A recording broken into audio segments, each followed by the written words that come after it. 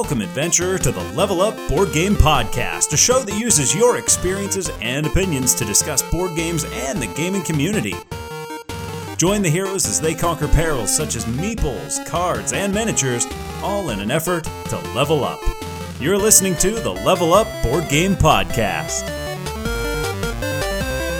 Welcome, adventurers, to episode 48 of the Level Up Board Game Podcast. We come to you every other week. My name's Patrick. Hey, it's King Scott here. And today, Scott, we're joined with one of our buddies, Archmage Andrew. How you doing today, Andrew? Good. It's good to be back with you guys and to be able to hang out.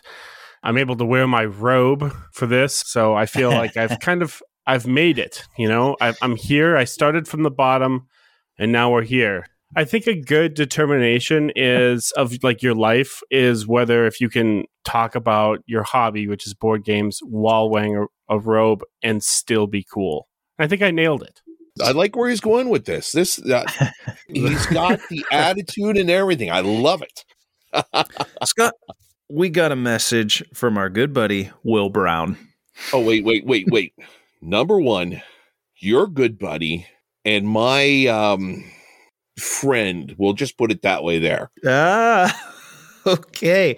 Hungry Gamer sent us a message and he said, you know what you guys were talking about last episode? We have some errata. We don't normally do this because we never make mistakes, but apparently last episode we might have made one. That being, we said that in Unfathomable, whenever the captain is deceased or removed, there's a chart that says who's going to take over the role of the captain. And you had mentioned, when we play BSG, you would do a voting process. And I said, I love that. He said, you know what? I've played it with a couple of expansions and I don't think that there was a voting process. There was a chart there too. My guess is you were probably playing with a house rule or something like that. Okay, first of all, I may have misremembered something. Number one, I may have misremembered something. And that is not out of the realm of possibility. Politicians do it all the time. But bringing it up to us, Will Brown, I tell you what, there are times whenever I say I will play a game with you, I will have to come out and visit you sometime. And you reply back to me with things like, I'll just open the door and say, who are you? Well, guess what, Mr. He did Brown? say that. You may be becoming my nemesis. Uh-oh. Wait until we get together at Origins. The King's nemesis. Wait until we get to Origins, my friend. Well, speaking of meeting up with people, Andrew, you got to make your way over here to Western Pennsylvania. We've got a meetup on March 12th. We're going to be at Fabricators Forge in Coriopolis. We will not be buying your plane ticket to join us. I don't really want to fly anyway, so. Don't sound too enthused. It's going to be a good time. We're expecting 50 or 60 people. I'm talking to the owner. He said, we'll get a food truck there. Scott, there is a brewery right next door. Oh, that's always a plus. I mean, that's wonderful. Scott, I noticed the game you were pretty excited for made its way up on Kickstarter. That is correct. Our friend Connor McGooey with Inside Up Games, he has a game coming out called Earth. And if it's anything like his past games, I mean, I love Summit. I absolutely adore Gorus Maximus. Anything like those past games that he's had, this is sure to knock it out of the park. Probably going to be coming close, if not done with the Kickstarter whenever this comes out. But I know we will be getting a copy to take a look at and get an early chance to give it a play. And we'll be getting our thoughts on it. And I'm sure that they're going to have some sort of late pledges. So you can put your pledges in for Earth whenever it comes around to it. And listen to us here whenever we get a chance to review it. You need to talk to Connor and tell him, hey, man, we need these preview copies. I'm looking over that page and there's people with all these, he's got King of Averages thoughts on it and Board Game Code. I'm like, wait a minute, we've got like 38 listeners. Come on, get us in. I know. I mean, that's 38 people that you would not have normally gotten a hold of. Well, I've got to say, I mean, I remember playing PSA. Summit with Connor at Origins whenever it was first coming out in some hallway at the main con. Because they didn't have a booth or anything. They didn't have a chance to get that set up. Loved it then. Connor is easily one of the friendliest people you will ever meet. You get to shake hands with him once, and every time after that, he's just going to hug you. It doesn't matter what happens, he's going to hug you. Very, very happy for him getting another game out here and looking forward to giving it a try. Scott, I saw you had another one that we recently played on the table. Were you playing some Breakneck Derby? That I was. I finally got a chance. All the times we've tried to play it together and everything, we never got a chance to. Finally got it out. Let me tell you what. I was a little nervous about this game whenever I started playing it. Horse number 9 was doing nothing. We were playing, we were trying to get everything. Horse number 9 was still in the back. And we're going around, coming around the corner here. Horse number 9 was still in the back. But then we started playing through it and getting a little bit quicker, a little bit more certain of the rules. Number 9 started to make a run for it. We got onto the back stretch. Number 9 was in the middle of the pack and really making a go at it.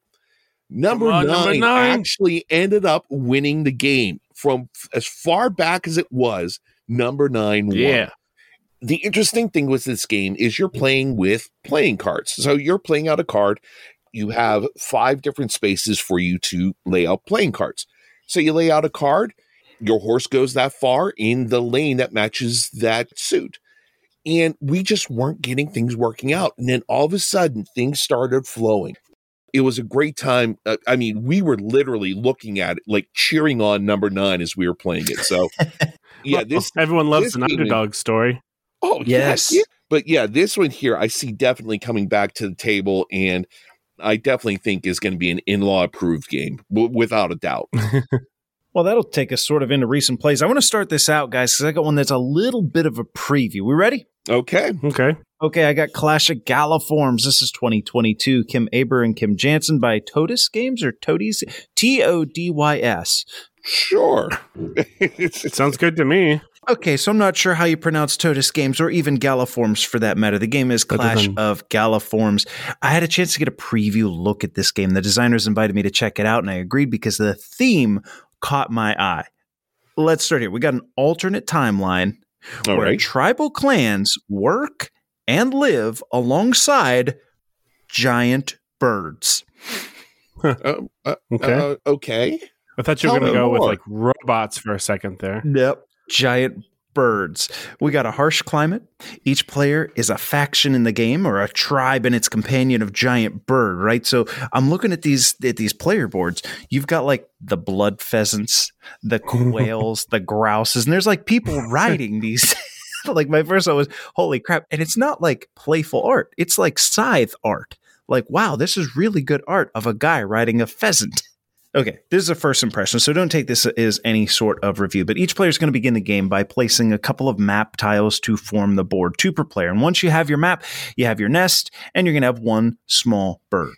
On that map, you're going to be moving your bird around to collect tech tokens and puzzle tokens, build outposts, and claim resources. Many of these tokens that you're going to collect, they're going to go to your player board where you're looking to upgrade your faction in a variety of ways and develop technology for your faction.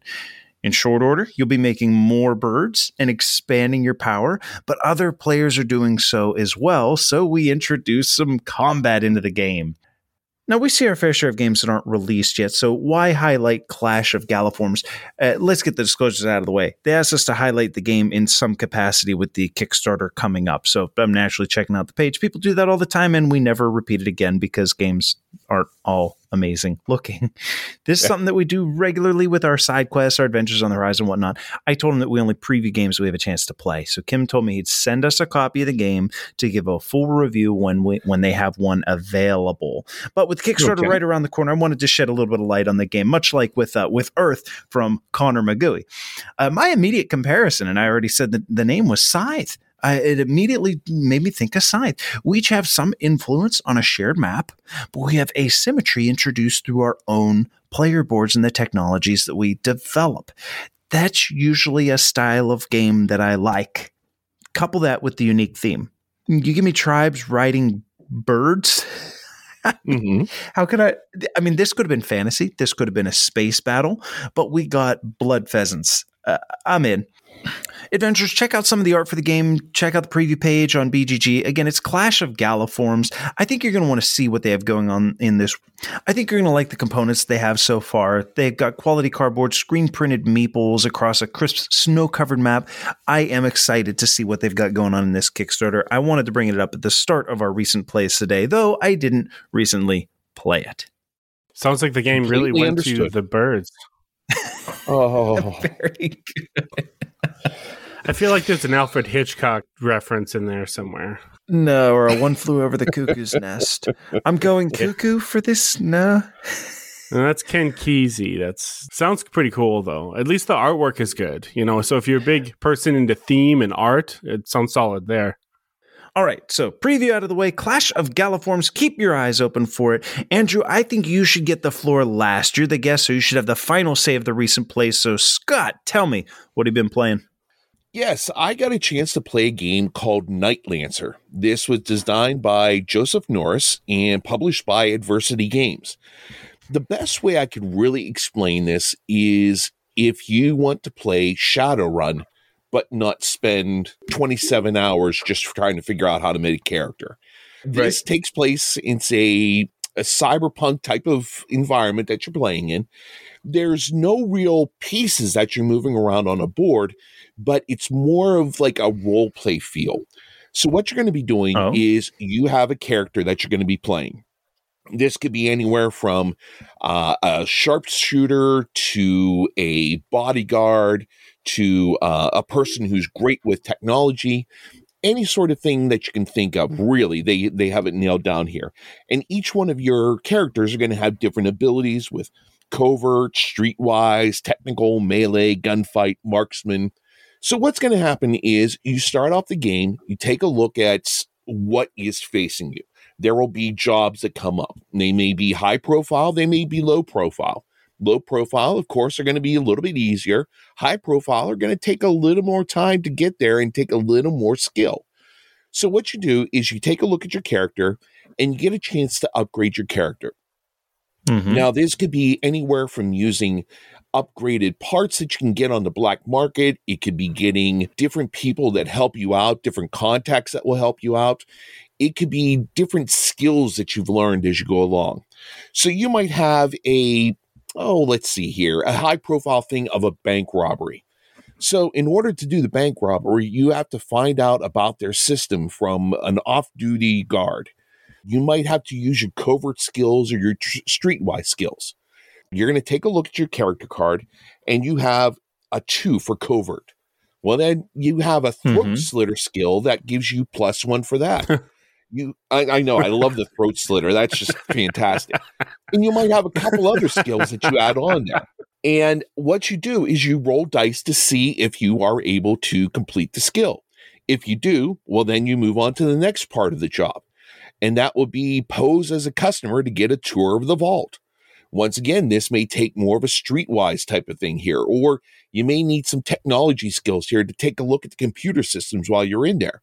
Each one of these things builds up, and you're trying to become the best gang whenever you're playing. So it will end up that you play through a number of rounds, and then you find out who has the most points at the end.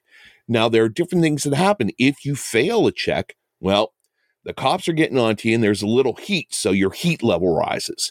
So you don't want to go out on jobs whenever the heat's on you, so you have to maybe lay low for a turn. That will help you rest up and gain your health back, lower the heat that's on you, and then you can come back and complete a bigger job whenever it comes around again. All in all, this was an interesting experience. Like I said, playing Shadowrun without all the time sink that you put into it. It's pretty straightforward. There were some things in the rules that could have been maybe hammered out a little bit better there. But overall, it was a very interesting experience playing this game. It was a lot of fun. It really got your mind going. You got to paint the picture in your head of this like Blade Runner, Netrunner type of environment that you're living in and working in and fighting in. And I want to give it a couple more tries and try it with different characters. You have probably, I don't have it in front of me right now, but I want to say at least 8 different characters you can play, any number of upgrades of skills that you can have. There's a huge amount of high profile and low profile jobs you can do. There's really no way that you're going to play this game the same over and over. It's going to be a different experience each time that you play it. Really, this was definitely one that flew under the radar that I really knew nothing about. And once I got a chance to play it and try it out, it reminds me of a miniatures game, basically, that you'd be playing something like a Games Workshop or from Corvus Belli, Infinity. This is more like a board game version of that miniatures game. So really, really cool game, Night Lancer. Scott, I understand that one of the main portions of this game is trying to complete those missions, and in doing so, you have these cards and upgrades that can affect your dice and give you higher odds, but you can also use other players. There's some aspect of negotiation going on? Yes, whenever you pick up a job, you can either be the first crew or the second crew. So if you're the first crew, you jumped right up and said, yep, I'm going to do this. I'm going to go in. I'm going to take care of this bank robbery. Then someone else could say, you know what? I don't know if you can. Why don't we be partners on this? Well, you can negotiate a thing here and you can both be the first crew. Or if you know that the other group has no chance of completing this, you can say, you know what? I'm going to be the second crew. I'm going to go in on my own. I'm going to beat you at your own game. Whenever you take the second crew, it's actually going to be one of those things where it's more of a competitive type of game. So you can play either negotiating or competitive. So it's an interesting little line at your a tightrope that you're walking there. How about the components? I'm looking, it looks like mostly cards and a few dice. Yes, it is. I don't want to say it's a plain game because it really isn't. I mean, it has its own feel and own flavor, but yeah, you don't have any miniatures. You don't have a board that you're actually really moving things on. You have more of like a big tableau that you're moving little wooden pieces on. So this really harkens back to an early days type of Euro game. It's very clean, very sparse, if you will. I mean, it's not really overdone with a lot of artwork, extraneous things you don't really need. It's basically, you got what you need. This is it. And I like that. I mean, it's nice to harken back to those early days of just the wooden pieces and everything, keeping track of stuff. So I was a little hesitant whenever I first played it, but as I tried it a couple more times, it's really growing on me. Sounds like one that you're going to get back to the table. Oh, yeah. This is definitely going to get back to the table, take it to SCG one night and get it out, get a much bigger group there to play it and see how it works out. Just hearing him talk about it, the cyberpunk theme, kind of from what I can tell, it's a minimalistic sort of game, like you were saying with the components and stuff.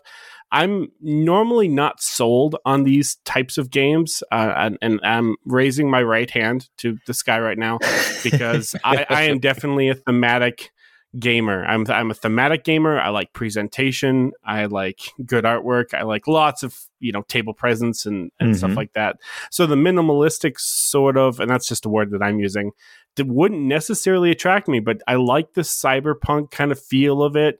I like how the game hits close to really a lot of my lifestyle. And so I feel like I should be taking notes as far as how to, yeah. You do have a cyberpunk lifestyle. Cyberpunk criminal lifestyle. Yeah. The other thing I really like about this is on the back of the character cards. If people remember, no, I know, Patrick, I could probably hear your eyes roll whenever I say this, but the back of the character cards remind me of the old G.I. Joe packaging whenever they would have the file cards at the bottom, where they would tell you a little bit of the story of the character and everything. And this goes into the story of the character, why they're doing what they do, their age, their height, their specialty, what they're known for. It really does build a whole world around this type of game here. It's theme. Yes, definitely. Night Lancer. Running low on supplies during your adventures? Don't want to shell out too much coin to gear up? Level Up's got your back. We've teamed up with Tabletop Tycoon to get listeners of the show 10% off a couple of the biggest titles they carry. First up, Nemo's War. You've heard our thoughts on this one. A grand strategy game jam-packed with meaty decisions, and the theme here, I tell you what, it tells a story every time you play. Plus, Everdell, an early review here at Level Up and a personal favorite for both of us. If you don't have it, you've got to get in on it. Look, not many games get multiple expansions after they release, only the best. And Everdell, it's one of them. The perk just for you is 10% off Nemo's War, Everdell, or the Everdell Collector's Edition just by using promo code LEVELUP2022. You can visit their website at tabletoptycoon.com or click the link on our homepage at levelupgamepodcast.com. Add any of these gems to your cart, that's Nemo's War, Everdell, or the Everdell Collector's Edition, and use promo code LEVELUP2022, all caps, no spaces, for 10% off. Get these games on the table and level up. All right, guys, I'm going to steal the floor. I want to talk about one that I had the chance to play. This is a game by Dave Beck, a 2022 game published by Paverson Games called Distilled. Have you seen this one? Yes, it was on Kickstarter last year. Oh, you have, Scott? Oh, okay. I've seen the box, but I haven't had a chance to play it. Adventurers, you might be familiar with the name Dave Beck because he's done other great games, such as, well, never mind. According to BGG, this is his first. Distilled was on Kickstarter last year, but it can be found and played on Tabletop Simulator. So that's exactly what I did with the help of our dear good friend, teacher Ryan. First and foremost, thank you, Ryan, for taking the time to teach me games. It's easily the biggest roadblock that I run into with getting stuff to the table. So I really do appreciate being a gaming partner of yours. In fact, I have next week off. And when I say off, I mean, I'm a stay-at-home dad, so I'm off most of the time, but like there are things to do. I just don't have things to do next week. And Sarah's going to be at school. My wife's going to be out of town, so I've determined it's going to be HomeCon 2022. I see. Are you cheating on me with other gamer friends? Yes. Well, hey, you want to hop on BGA? I got the week next week, so it's going to be gaming. So I told Ryan, we're going to get in a whole bunch, but he's tasked me with having to come up with 2 games to teach him. And the problem is Ryan knows every game. So I don't know what the hell I'm going to teach him. All right, let's get back on Distilled. As you can imagine, this is a game where you're making whiskey and spirits. You're tasked with carefully managing the ingredients that you're going to purchase, as well as needing to upgrade your distillery over the course of 7 rounds to become a world-renowned distiller. Let's take a break here, guys. The most popular spirit in the world. Any guesses? Well, I know mine. Mine's got I've done So we're talking alcoholic drinks, spirits? Yeah, spirit. The most popular spirit in the world. Well, there's like spirits and whiskeys beer. And champagnes and wines. Now, beer's not a spirit. It doesn't count as a spirit. Spirits are like a pure, it's like got to be from potatoes or sugar. Or, just give me an alcohol so I can say the answer. The adventures are waiting. It's got to be some sort of Canadian whiskey.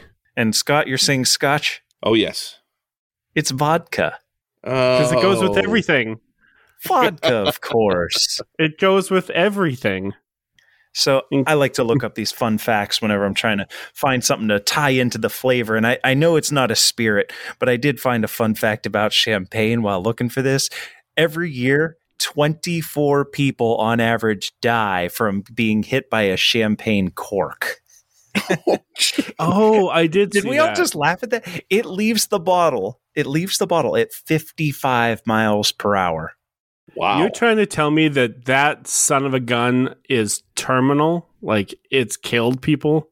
On average, 24 people a year. You're trying to tell me that just the cork alone was the cause of death? According to this, I'm sure. Let's not get too technical. Ridiculous. 24 people died as a result of a champagne cork. It could mean that somebody swallowed the cork and they choked to death on it. I don't know. Maybe it means that they all got hit in the temple. But I thought that was fun. Let's get back to Distilled. What's going on in this game? Okay, let's start with the setup. It's going to provide each player with a player board representing their distillery, mainly with areas to house various cards that you're going to be acquiring throughout play, but also with a recipe list to the right with the various concoctions that you can create. You're going to have a market of cards set up containing basic resources as well as an item, ingredient, and an upgrade deck with 4 cards revealed each. Interestingly enough, Scott, we just talked about Night Lancer, and it has cards instead of a board. This has cards instead of a board. Most of the game's going to be played with these card areas, these markets, and your player board. Now, we're looking to make some booze as dictated by the recipe chart, so let's start there. Anytime that you're looking to distill, you've got to have a yeast, water, and sugar. You'll acquire these in the market phase, and then you'll put them into your vat during the distill phase. And of the cards that you put into the vat, this is the main mechanism of the brewing of this game. You're going to shuffle them all up. You're going to mill the top card and get rid of the bottom card. Those cards, they go back into your available to use area. It's like the runoff. The remaining cards, whatever was left in that stack, say you put 5 cards in, you got rid of the top, got rid of the bottom. Those other 3 cards, you flip those up. That shows you what you're capable of making. So early on, when you don't have much to work with, this often means you're going to be making moonshine or vodka, because that's just happens to be what you had flipped up. But later on in the game, you can manipulate and say, I'm going to pump a crap load of sugar and yeast in here and only a little bit of water so that I know that I'm going to have 4 sugar and 3 yeast, and that's what I need in order to produce this expensive, give me a lot of points bottle. Make sense? Yes. Slap a label on the bottle. You're going to get some coins and some points. But perhaps you made something special that requires some aging. In this case, you don't just sell it. You don't immediately cash it in and label it and get your points. Instead, you put it to the bottom right of your player board where it's going to age. This simply means that you take a flavor card each round and you add it to the bottom of that stack that makes up the recipe, and you sell it in the future rounds, adding more flavor each round that you let it age. And usually more flavor cards means more points. So we're looking at these and it's like, oh, with a hint of vanilla. Oh, with a hint of coffee. But sometimes you'll flip up one of those cards that says, and it tastes like a gym bag or dirty socks. A gym bag. Yeah, so not all of them are going to give you all kinds of points. Please do not lick the flavor cards. And at the end of 7 rounds, the player with the high score wins the game. I assume that this is not going to be something where you're all kind of doing the same thing. I mean, with all the distilleries, there's different distilleries all over the world. They all have their own little recipes, own little ways of making things. I'm sure that they've tried to work in some sort of asymmetry into this. Did they? Oh my goodness, yes. Good question, Scott. First of all, at the start of the game, everybody's going to get 2 characters, like 2 people, and you choose one. That's going to determine your starting resources, but also your signature recipe. And this is a spirit that only you can make, and you can make it just once. So for some characters, it might present a light challenge and a handful of points, whereas for others, it might be far more difficult, but yield a ton of points. You're also going to get 3 personal goal cards, and you pick 2 to keep. So like endgame scoring, if you've met these objectives, you get to keep 2 of those. Plus there's community goals, like be the first person to sell a spirit with 4 flavors on it. So the whole aging process, adding a flavor card, be the first person to sell a spirit that has 4 of those cards on it. And of course, the upgrades from the market are going to quickly introduce variables and abilities that differentiate from player to player. I had a card, Scott, that allowed me to buy bottles at a discount. And then I found like this glass, not a glass factory, but like I found a bottle, a glass blowing thing that I could add into my distillery so that like I was making my own bottles, which functionally in the game let me buy bottles for cheaper because you have to buy various bottles to put your spirits in. So like very early on, I got that thing that would let me create bottles real cheap. And I was like, oh, okay, I'm going to become the bottle guy. There's like tour guides, there's greenhouses so that like you can grow your own fruits and, you know, your own things that you need, your own recipes in-house. Oh my goodness, just flavor all over the place. And with it comes asymmetry. A few years ago, I played a game that was relatively simple. It kind of sounds like this because you're making a liquid, but it's coffee. I believe it's called Coffee Roaster. Yeah, it's a solo game, right? Yeah. So it's a solo game, and it's pretty simple. So where would you say that the complexity is with this game? You know, like how hard is it to learn? How hard is it to play? Well, I had the benefit of learning it from Ryan, so that makes it easier, no doubt. But while the game does have a fair bit of complexity, I don't think anybody's going to find it overly difficult to learn. You got 4 main phases in the game, none of which are difficult to understand, but there are a lot of cards to be aware of, plus determining which recipe to shoot for next, combined with managing your ingredients and your coin. It's not information overload, but it does require a bit of brain power to play it all well, which is probably why Ryan kicked my butt. Yeah, sounds like it's probably got kind of an engine feeling to it. It definitely has an engine feeling. And with most engine games, I think a lot of folks find that first time you play it, you're going to screw some things up. And the second time you play it, you're going to get a little bit better. Then the third time you play it, you're going to look at those scoring cards that you get to pick at the beginning and go, oh, okay, I know I'm going for this one. Oh, and I'm going to combine it with that one. And the things just start clicking and your engine gets running.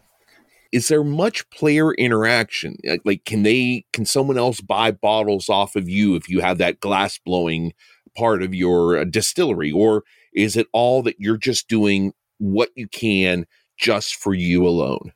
There's a little bit of both. There's definitely player interaction in the same way that a game like, we'll say a game like Dominion might have it, where you have a market that has unique cards and you're kind of racing sometimes to hit certain things. But a lot of the game is that you're playing on your own board. You have those community goals at the very beginning and you're racing oftentimes see who can complete them first to score those points. So I would say it is less interactive than most games, but it is not a multiplayer solitaire game. Oh, that's good. That makes it quite interesting then. Oh, yeah. So what are your overall thoughts? Well, this is a first impression here, not a review or anything, as I've only played it one time. But I'll tell you what, guys, you ever play a game and you find yourself like constantly thinking about it until you get it back to the table? Agricola, yes. Oh, yeah. That was distilled. That was distilled for me. Yeah, I even told Ryan right after our game, I regretted not backing this while it was on Kickstarter. For what it's worth, Adventures, I think it is still available for pre-order. Just Google Distilled Late Pledge. Cool. You ought to be able to find it. Great game. I can't wait till we get a copy, Scott. This has feature review later on in the year or next year written all over it. You're going to love it. Well, let me tell you, I got out of the whole booze game. I exited the booze game quite a while ago. I see what you did there. Yeah, which leads me to what I have been playing lately. Now, I've been playing quite a few different things, and I specifically picked this one on purpose. I actually want to throw a question to the hosts and ask, what is the longest? Now, think hard, but what is the longest game that you have ever played? Duration. Maybe back in the day, we might have had like a multi-day Axis and Allies, but it's because we kind of made it that way. I'm going to go with Twilight Imperium, playing to 14 points. I will have to agree with you on that. I think Twilight Imperium is probably the longest one sitting that we've ever played a game. And we're looking at like 10 hours, right? Yes. So the game that I am going to talk about today actually took me 24 days to play, to finish, from start to finish. And so the game I'm going to be talking about is called Exit the Game, and it's the Advent Calendar version. So I'll describe what both of those things are in a moment. But first things first, Exit the Game is basically, it's published by Cosmos Games, and they're designed by, I believe it's a husband and wife combo, Inka and Marcus Brand.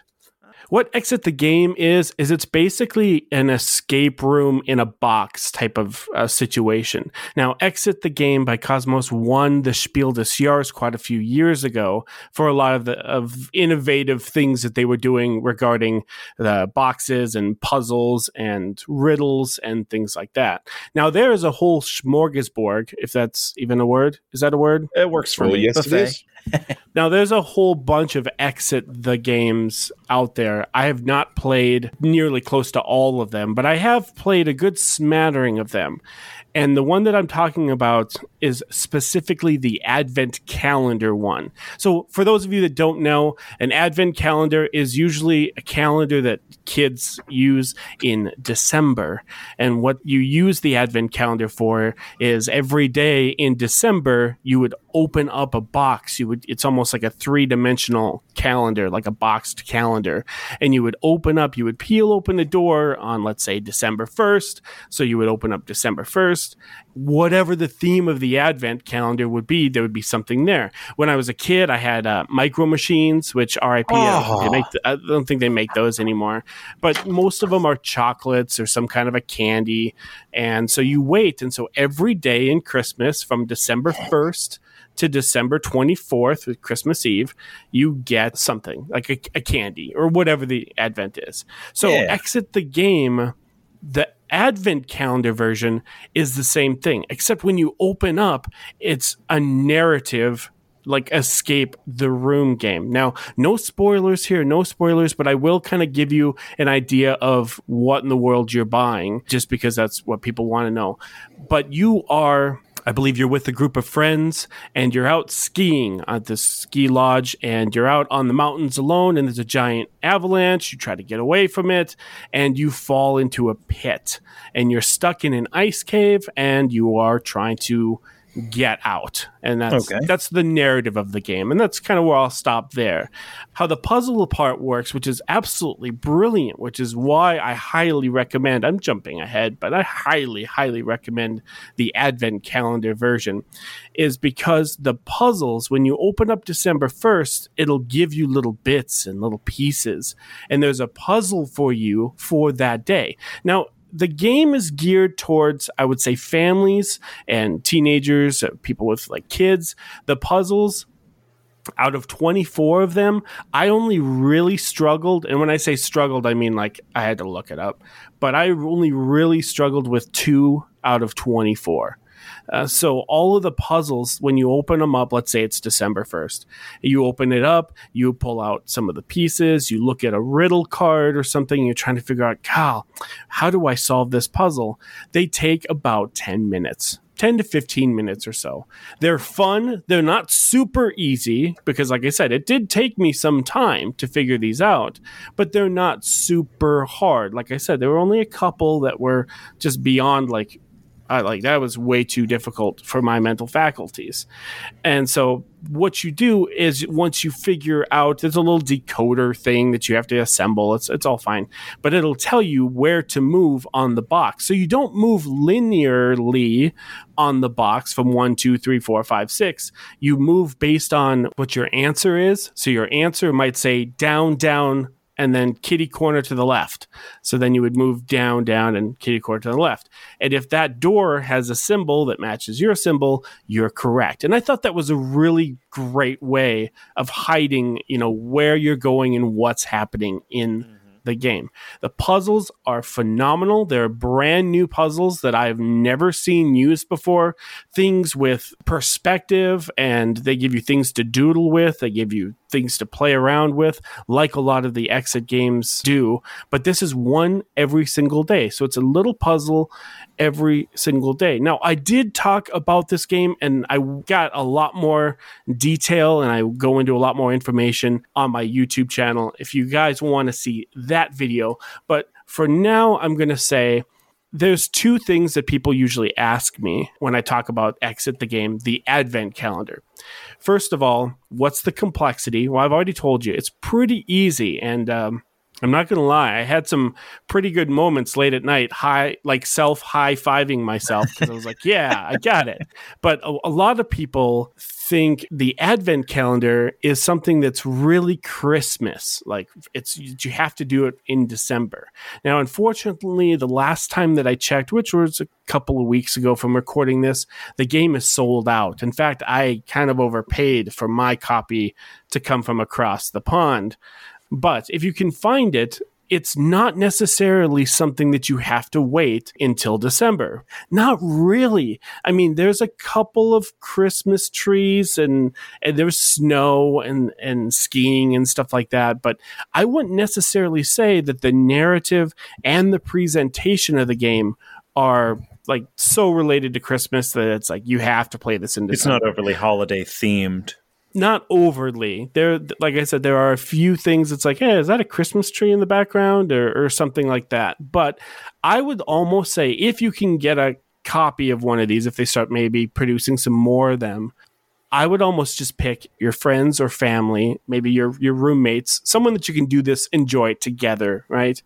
And pick any month. Every month has 24 days in it. So you don't necessarily have to wait until the end of the year. You could find a copy and you could start, June 1st. You could do it in August March. 1st. Yeah, March 1st, and then just go through 24 days, one day at a time.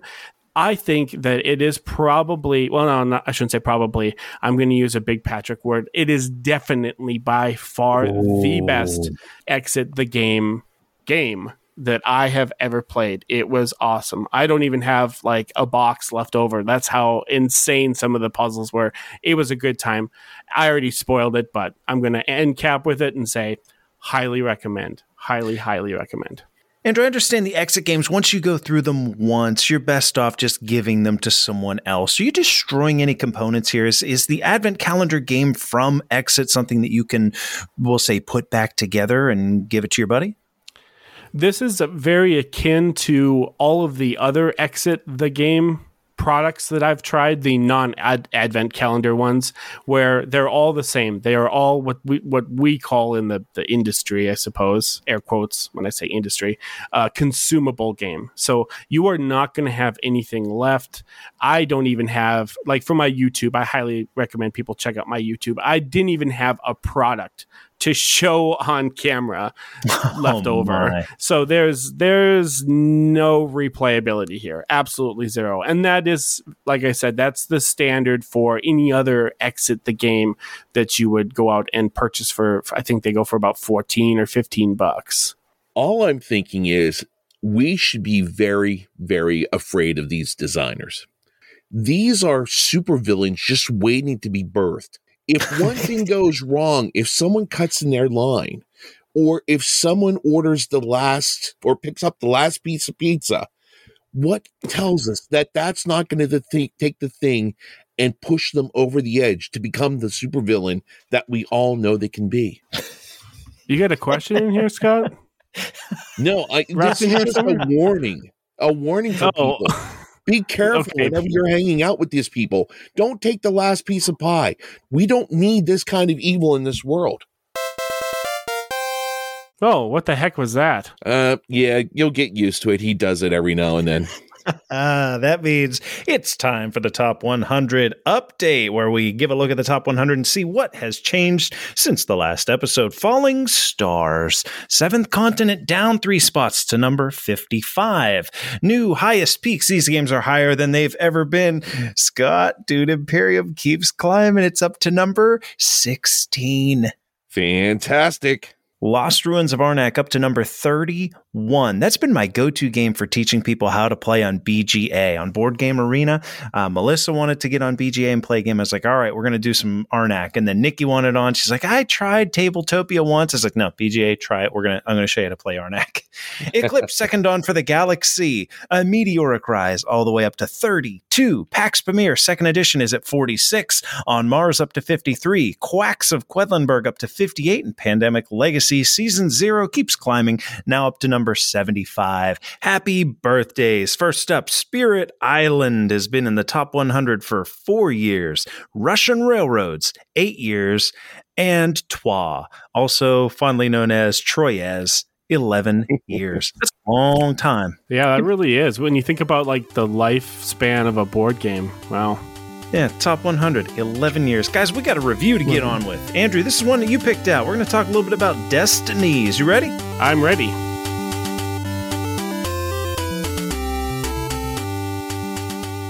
Designed by Michael Golubowski and Philip Malunsky and published by Lucky Duck Games in 2021, Destinies is a competitive, story-driven game of adventure and exploration. Players compete to learn more about their character in each scenario, attempting to be the first to fulfill their destiny and win the game. So how do we play? Let's start here. Destinies uses an app to facilitate play. Players will open the app on a shared phone or tablet and select their current scenario, which is going to offer the initial map. Each player will then select their character and take its accompanying player card. Players also receive some skill dice and coin to place on their player board, as well as experience markers, which they place on trackers as instructed by the app. Now, the character card's going to have 2 different destinies on the back of it, with 2 corresponding QR codes on the front. As you interact with the game, you may have points where you're instructed to scan the QR code on your character, revealing further information about your destiny and how to achieve it. The map is represented by cards. As players move about the map, new adjacent cards are going to be placed, thus extending the area available for exploration. When in a location, oftentimes the app's going to instruct players to add character minis, adversaries, and points of interest, all available to interact with in some way. For example, if the scenario has a king miniature placed on the board and you choose to interact with him, you may get some story followed by a few actions that you might choose to do. Now, a lot of the action resolution in this game is based on a skill check system. That is, you're going to roll dice and you need successes to pass. However, Destiny separates itself from the pack here a little bit. Your skill checks are based on your experience. So let's say I want to lift a large rock. Okay, I need to pass a strength skill check. I look on my player board and my strength skill has the numbers 1 through 12 with my discs placed on, let's say, numbers 4, 7, and 11. So I roll my dice, and I get an 8. I simply count the number of discs that are lower than the 8, which in this case, there are 2. That means I scored 2 successes. As you have the opportunity to gain experience in the game, it's done simply by sliding one of your markers to the left, thus increasing your chances of success in future skill checks. Eventually, you will have fulfilled the requirements to begin your finale. At this point, you go to a point of interest, which is hinted at on your Destiny player card, and you begin your finale. This is typically a series of skill checks and interactions which, if and when completed, and if you're the first to do so, you win the game. So we have a simple system here, but make no mistake, the app is quite robust to the extent that your decisions throughout play are going to be remembered and rewards or consequences might arise as a result. Furthermore, the vast majority of items that can be acquired have a QR code on them. You think that ham sandwich is going to appease a werewolf? Well, interact with the werewolf, scan your ham sandwich, and find out. So what did we think of Destinies? What's going on during play? Is it fun? Let's do things level up style and give the 8-bit breakdown to Destinies. Patrick, thank you so much for giving us a rundown of Destinies. We like to break things down here into an 8-bit breakdown with the different parts of the game and see how it hit with us. So, Andrew, if you're all ready, we're going to jump into the 8-bit breakdown. You all set? Hooah! I don't know where that I knew came it was from. coming. Number one, we have the art and components. Now, for me, I thought it was gorgeous. I mean, the artwork is top-notch. The tiles that build a land that was made for exploring. I mean, it looks wonderful. I love the cloudiness on the different sides, so you don't really know exactly what's going to come up. And the miniatures look fantastic. I mean, they really, really look great. What did you guys think? Well, I'm right there with you, Scott, with the artwork. It looks absolutely stunning. Designed by Lucky Duck Games, which also does Chronicles of Crime, which is a game that I have been known to dabble from time to time. And so really enjoy the stuff that they do. Like keeping it focused on Destinies, though, yeah, the artwork is really phenomenal. Like you said, you have that fog of war feeling with the tiles, very Seventh Continent-esque, which we may get into if we have time to get into that. But for right now, the only thing that I give you some pushback on is the minis, while they look great, I don't know if they really, fashion over function. I don't know really how well they functioned for you guys than for me. And just for the listeners, we played this game separately. So I played with my group and you guys played with your group. And so we might have different experiences and things like that. But yeah, for the most part, I'm right there with you, Scott, on the art and I guess some of the components. You know what? I think the minis are very mini. Maybe that's where you're going with that, is these minis are tiny. And again, that's kind of reminiscent of Seventh Continent, not only with the fog of war, the little haze going over each of those map cards before you flip them up, but the miniatures in Seventh Continent were teeny tiny and they're very little here. And you know where you gave Scott a little bit of pushback on the minis. I'm going to agree with Scott. The minis are fantastic. And quite frankly, you get a ton of them in that box. For a game that is not a $100 Kickstarter, you get a ton of minis. But you know what happened to me? I'm 6 hours in. I'm on the second story. And I'm like, I don't need to pick that mini. I'm just going to grab one out of the box. I don't need to get it. I'm just going to grab one out of the box. Like at some point, it's like, well, I don't want to like squint and look at these things to figure out if that's the right one. I'll plop it here and I know what it is. I'll lay this one down. I know what it is. Let's not forget the app is a component in this game. Now, I don't mind apps in my games. And in Destinies, while it does show various layouts and it offers decision trees, it's also going to facilitate the story in the game, and it provides a nice atmosphere. This app was phenomenal. Absolutely phenomenal. I definitely agree with you. That's one thing I didn't really take in consideration, that the app is really a component of the game, and it does so much to keep the game flowing. The other thing that I completely forgot about was the player board. Once again, they've gone above and beyond here with the player boards, having insets to put different things in there, your little tokens for stuff, and it really adds so much to your playing experience.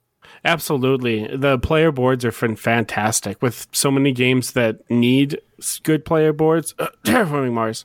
These guys, Lucky Duck Games, really knocking it out of the park. Now, going back to the app, I keep bringing up Chronicles of Crime, and I promise I'll stop. But they have an app in that game that's an app-driven game as well. So I knew that when I was getting into Destinies that there was an app. I knew that they were going to do a good job, or I just had a good feeling about it. I'm not one of those get your app out of my game kind of people, but yeah, we're not I do. either. Yeah, I do enjoy it to help facilitate some of the bookkeeping. And then obviously if it's a narrative game, which Destinies, make no mistake, is a narrative game, this app worked really well. One of my game friends brought their little tablet, so we had the tablet to kind of pass around. We didn't have to use someone's like tiny little phone or someone's large laptop. It just worked really perfect. And the player boards, going back to that, are so nice and they're just so beautiful. The inlet, even the little inlets for like your dice and like kind of where you put your money, very thought out. You can lay your character card out. Really, really well done. Well, we're talking a bit about that app, and you know what I find apps do in games is that they help us with getting immersed into the theme. So let's take it to bit number 2. Scott, what do you think about the theme and the immersion in Destinies?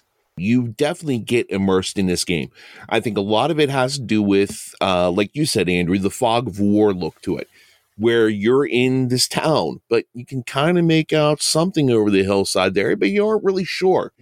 You go to the different buildings and talk to people through the app. You move on to the next one and boom, all these new things come out and everything. And then you also have that destiny that you're trying to figure out here. But no one else really knows. So you might be doing something that is helping you, but it might unfortunately be helping someone else if you're playing competitively. So it's one of those things that are really kind of interesting there, where you really get immersed into it as to what your character needs to do. Yeah, when we talk about theme and immersion, which I've already kind of admitted I'm a big theme guy, I don't know if I would necessarily say that the immersion was what I would have wanted for myself, very subjectively speaking, but it's generic fantasy. For those of you that don't know anything about the game, it's a generic fantasy game. Unless if you move on to the expansions, I know they move out into like Egypt and, have other themes that they apply to their system. But just right out of the base game box, it's a generic fantasy kind of game. And it is cool that the app, like Scott was saying, you go and talk to people and then go somewhere else and come back and things kind of change. But I never really felt like the immersion for me is the fact that I feel like this is a living and breathing world. And I never really got that feeling. See, I definitely felt immersed in it. I mean, it is generic fantasy. Well, you know what? It's grimdark. It's grimdark fantasy. There's a difference. Yeah. I felt like a lot of the theme did come from the app being able to play some music for you, being able to give you living non-play NPCs, being able to give you the NPCs with some personality. But even just in the actual tactile pieces on the board, the cards that you get, and I'll use the classic, the door is locked and you find a card that's a key or a lock picking set. It's really into, okay, so what if I go back there and I scan this card whenever I come to the locked door? Scott, you had that happen in our game. You found the locked door, you couldn't get it open, but then later on you found a lock picking set and you're like, It helps us get a little bit more into the world when it's like, oh, the door really is locked. I really can't get in. Oh, I found this thing. And you don't just discard the card. You scan the card. It almost feels like I'm using this thing now, and I have to discard it. And, oh, the door opened. Oh, to me, that's where the immersion in the game really counts. The theme, yeah, generic fantasy, take it or leave it. I don't care about generic fantasy, but it did do a lot to get me immersed in it. Did you ever feel that the actions that you did really made any choices of anything? It felt like that you were kind of on rails. Do you know what I mean when I say that? On rails? Yeah. I know exactly what you mean. And yes, absolutely. And I think what you're getting at is, okay, so you have a locked door and you find, I don't know, beaver pelts. You're not going to be able to open the door by scanning your beaver pelts. Obviously, you're either going to find a key or a lock-picking set. And you know what? That's the one door that you're going to be able to open with it. There's not going to be like, oh, there's 7 different doors. Which one? Nope, there is one. Yeah, to a great extent, yes, the door is meant to be locked. You're not meant to be able to open it. You're meant to find the lock picking kit and you're meant to scan the card in front of the door. Yeah, it is a little bit on rails in that regard. Yeah, not quite as like open world-ish as I kind of was hoping to jump into. Bit number 3. Scott, tell us a little bit about the complexity in this game. I really don't think it was that complex. It's all based upon what doors you open or what decisions you make. So it pretty much comes down to a choose your own adventure type of game there. Not saying that that's wrong or anything like that. It's still an enjoyable game, but it's not one that you're sitting there really thinking and fuming over. What should I do next? What should I do next? It's pretty simple as to what you need to do. And it's just like a video game where you start running around, gathering up different things. Well, what if I put these together? Maybe I can get the door open with this, or maybe I can light my way with this. It still makes for an entertaining adventure while you're playing it. Yeah, I'm absolutely there. I mean, it's essentially scanning cards and rolling dice. That's essentially it. And you kind of level up your character or you level down your character. That's really all it is. It just depends on how many dice you want to use, because once you roll them, they're exhausted or they're spent. So do I want to go whole hog on this one to try to bash the door open? Or do I want to save and maybe look around? Because I think there might be a key or a door locking pick around, like set around here somewhere. But that's it. That's really it. The rule book is like 8 pages, and it's so simple and so streamlined. It says 14 plus for the ages, but I don't know. I don't know. I think that would be a little high. Yeah, I could teach this to a 9-year-old. Yeah, it's very easy. So, Patrick, what do you think? Complexity. Just what you guys said. I mean, the game has real simple movement rules, simple upgrades and items that can be acquired, an easy leveling system. Beyond that, you're discovering things on the board and you're making some decisions in the app. You go visit someone and they'll give you 2 different options of what you can do. You pick which one you want to do. It'll give you a skill test. It's a skill check game. You roll some dice and that's it. I think I can teach this in 10 minutes and everyone's going to know what they're doing from the get-go. You have games that are really complex. Look, you're going to have to play this once or twice. And then there's those games that are, they're midweight. Like you're going to figure out maybe halfway through the game. And then this isn't lightweight, but man, it ain't far from it, is it? No, it's not. I would say it's pretty lightweight. Andrew, you started mentioning the rule book. Bit number 4 is the rule book and the learning curve. We want to give the adventurers an idea of that rule book. Is it really helpful? Does it teach you the game in a nice, intuitive fashion? And the learning curve. When we sit down to play, how long is it going to take us to figure out what the heck we're doing? And we've already spoiled both of these, so we'll do quick thoughts on it. Andrew, rule book and learning curve. Yeah, the rule book actually, with all of the extra tables and stuff, it's actually 14 pages. Everything has got like pictures of the player boards and the tokens, the miniatures, and how you set them up and how they work in the app. I honestly would imagine that someone could bring this to the table, take off the shrink wrap, and you could get up and running and playing this game very, very quickly. Very quickly. Scott, you didn't get the rule book. What'd you think about the learning curve? I taught this to you. Like you said, the learning curve is really quite simple. You get a general idea what you need to do with the little tokens on your player board. If you roll over that number, you get that many successes. Simple little things like that you can understand. But the app helps you go through and really explain so much more. But still, it's one of those things where you go into it, oh, this looks a little daunting. But yeah, the way you taught it and the way the app goes through with everything, I think it worked out beautifully. It was not a very difficult game once you got into playing it. So I've got a kind of low complexity, create your own adventure style game that has us doing skill checks. Where's the meat in this game? Bit number 5, we like to think, where's the meat? When you're playing a board game and you're leaning forward, you're scratching your head, you're in the zone. You know what? That's the meat of that game. Where is it in Destinies, Scott? The meat of the game really comes into you following your destiny. The idea of seeing that you need to level up and become something stronger and more powerful as you go along, I think that, for me, is where the meat of the game is. Seeing what your character is going to become and how you're going to get there. And if you're trying to get there before someone else, are your actions inadvertently helping someone else? For me, I don't really think that there's hardly any meat in the actual gameplay itself. As I already explained, you're scanning cards, you're rolling dice.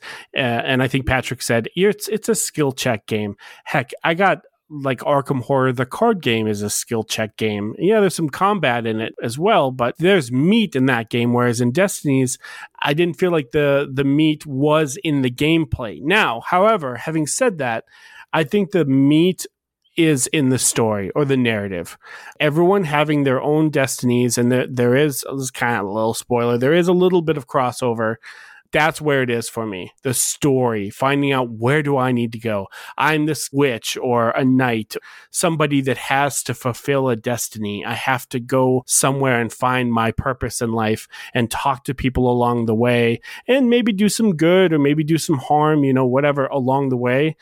But that's where the meat was for me. As someone who's really into narrative, I like the story of the game better than I did the actual gameplay of the game. Andrew, we are sharing the same brain. My first note I put down, the meat in Destinies comes from your enjoyment of the story. The idea behind our Where's the Meat is to uncover where the gameplay is in the game. Now, you can collect items. You can become better at hunting, or you can become more defensive. Yes, you can try to adjust your skills to suit your wishes. Ultimately, this isn't a game where you win because you did the math or you pulled off a big backstab. I think players that love Destinies do so because they enjoy taking part of that story and seeing what's going to happen next. Now, we run into an issue with these kind of narrative games, and that's in replayability and variability. I'll lead this one off. Replayability, of course, is going to be limited by whether you've played the story through or not. I mean, at some point, you're probably going to want to get one of the many expansions in the game. Variability? Well, you do have different characters to choose from, and I understand the app.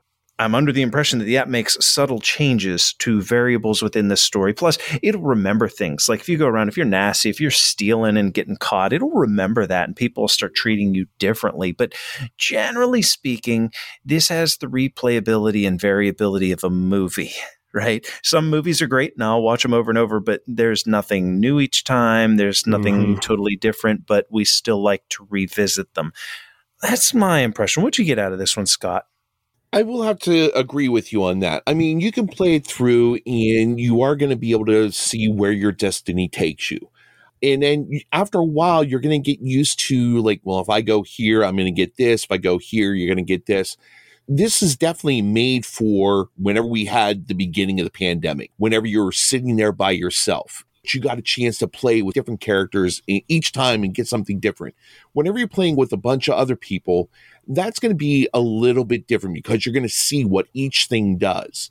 I think that you will definitely get to a point where you're like, okay, yeah, I think I've played enough of this game here. Let's move on to something. Need an expansion. Yes. So for me, the replayability is pretty low. Yeah, almost non-existent.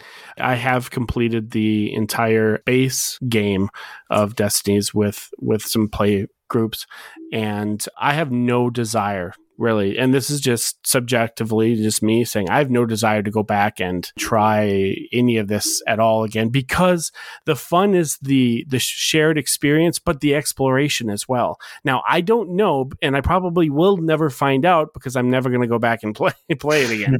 But I don't know if the map will change. The fun is exploring the map, yeah, and trying to figure out what's up here. Sure. Yeah, what's up here, and then what's over there, and then you flip over. There's a giant guard tower that's been abandoned. Oh, I wonder if anyone's in there. Well, if the app doesn't change a whole bunch of that, and I don't think it does, but don't take that for gospel. I don't think that there's a reason. Like, yeah, there's a guard tower over there. It's empty, but there's a bunch of rats that you can squish or whatever. I don't think there's going to be any replayability for the base box. I did go out and pick up the next expansion, which is the Destiny Sea of Sand. I have not touched it yet, so I'm not going to give any reviews or any type of thought about it at all. But I definitely enjoyed the story enough to where I go, hey, more stuff. I want more story. I want some more story. And because it is the Sea of Sand, as I said, it's kind of got an Egyptian sort of maybe Middle Eastern theme to it. switching up the theme is gangbusters for me. If they would have put out that generic, what I call generic fantasy thing again in expansion, oh, Dios mío. I don't know if I would really be, but it's like, ooh, this looks cool. And I'm not spoiling anything. It's right on the box, but there's a giant genie on the box. And so I think the replayability is just moving forward. They have another expansion that is mythology or something like that. I don't know if it's available. Well, they could put this in space. They could put it underwater. Basically, what they have here is a system. They have a console system with their leveling system and their skill check system, which I thought was pretty remarkable, but that doesn't make the game replayable. It does make it transferable to other places and other environments to explore. So it might even turn into not necessarily Destinies, a game with some expansions, but it could be what would they call it? Like a series of games. Again, Chronicles of Crime has done the same thing where they've jumped to where you can get 1400 or 1900 and you're jumping through all these different time periods. Of course, you got to buy their game, but maybe they might do something like that with Destinies as well, where it's under the brand Destinies, but then you have all these different types of game within the brand or underneath the umbrella. So we're harping a bit on the replayability of the game. That's going to tie into bit number 7. Any downsides? Now, no one say replayability because we all agree that there basically is none, but other downsides, anything that kind of put you off to the game. Andrew? Big thing for me, I know you already touched it, but I'm going to hit it as hard as I can. The big thing for me is there really needs to be some color in this game for the miniatures. I did not. In fact, I was almost offended because those little tiny miniatures, you get about 800 of them. They're supposed to go in little spots. I never really knew where to put them all back. They didn't really mean anything value. It's like I said earlier about like fashion over function or something, like they don't function all that well because, like, for example, you could take out a bishop and put him at the church and you can go talk to the bishop. But then you can also take these, I don't know what they're called, so pardon me, but these like interaction points, and they're tokens. They're very nice tokens, but they're tokens.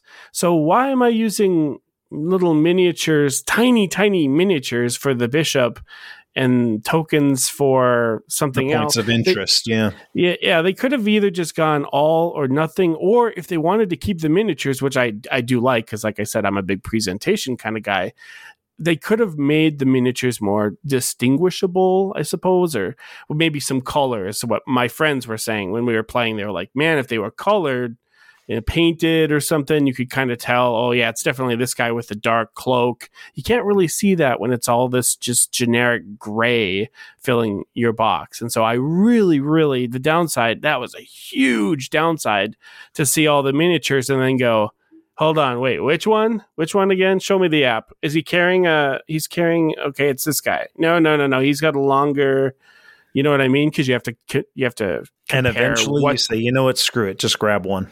God, it was really bugging me trying to find the right one and then put it back in the right spot for cleanup. So for me, absolutely, hands down, downside was the little miniatures. My biggest downside to this was not really having strategy. It was just like, do I want to go here or do I want to go there? It didn't make me sit there and really consider what would be the best thing for me to do. What's going to be the most opportune thing? Should I go to the church or should I cross this bridge? Well, there might be something on the other side of the bridge. Let's just go there. I can do one or the other. And if that goes wrong, I'll just go back and try it again. I didn't really feel that there were strategic moments for me to really excel at and make it such a great experience. Well, Scott, we got to play the first chapter together. I soloed a good bit after that and prior to, so I could teach you guys. For me, the downside, you know what? I had a lot more fun soloing. I had a lot more fun playing this game solo than I did with the three of us that day because, quite frankly, there's a little bit of watching the other people and then watching them pick up a phone and scan a card and then reading out loud to a table. And, some folks love that in their games, but I know I don't care for that. And those of you that maybe relate to what I like more in a board game, you might not like that here either. It's a great game to solo, though. And let's turn that into, was it fun and who's it for? I liked Destinies. I liked it solo. I didn't love it. When I was playing it, it reminded me of playing Tainted Grail, which I actually enjoyed quite a bit. But I think that the difference lies in that Tainted Grail had a lot of the same narrative features, but it also incorporated a much heavier dose of card play and resource management. When I was playing Tainted Grail, I wasn't playing a story. I was playing a game that had story.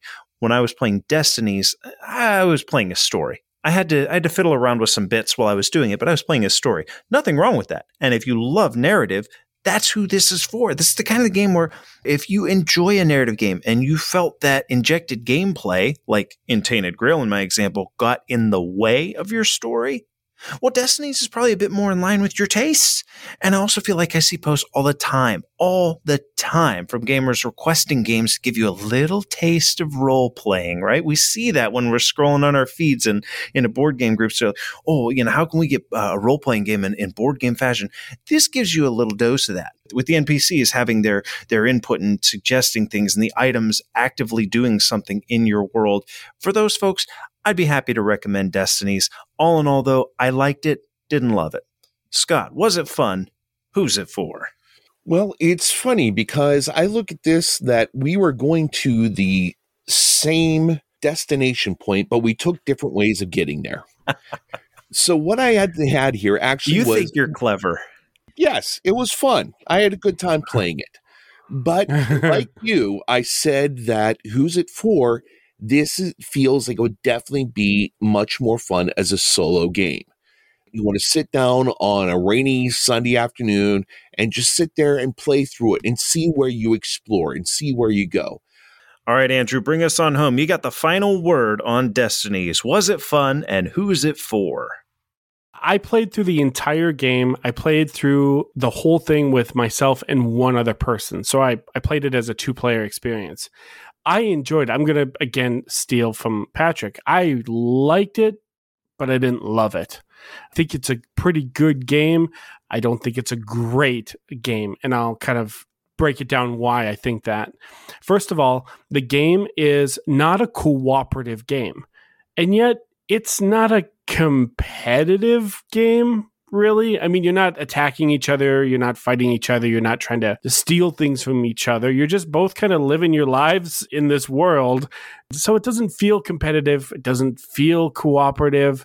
And so I think that's where people are getting the solo feel. Also, you don't ever really die. You're never truly dead, at least never happened in the base game. I don't know what they have in store for the expansions, but the idea of the game is the story. That's what it is. And so I'm going to kind of repeat a lot of what you guys would say. I would say it'd be great as a solo game. I didn't do it solo. I did it with just one other person, which wasn't so bad. It wasn't too bad. Handing off the tablet, taking some downtime for 30 seconds. Guess what? Boom, it's my turn again. That wasn't too bad, but like I already said, I bought the expansion and I think I'm going to just go through it myself. I think I'm going to just take it as a choose your own adventure style, air quotes, game and see where the story takes me. So was it fun? Yeah, it was fun. Who's it for? Probably people that value narratology over the ludology in games. So they want more of a story and less of a game. Scott, we got to do a time warp. Okay, let's do it.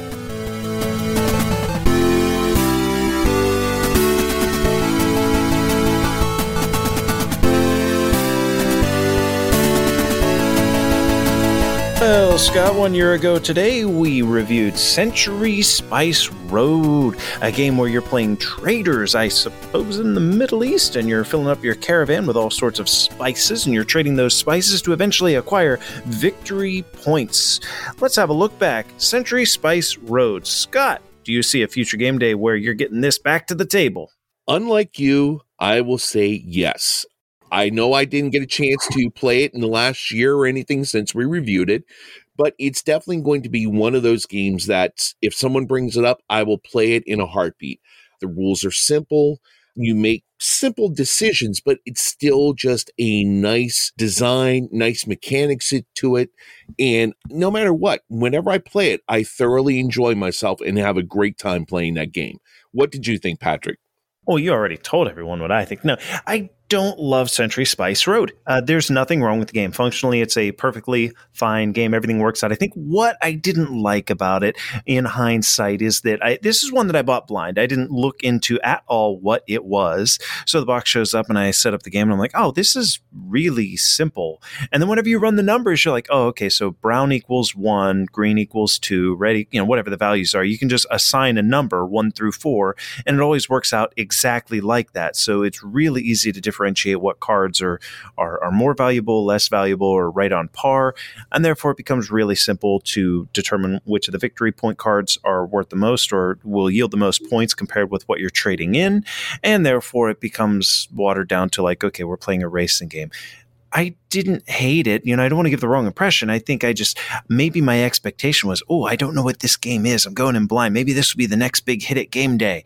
And we pick game day and it's like, I'll trade 2 blue for 3 green. I'll trade a red for a yellow.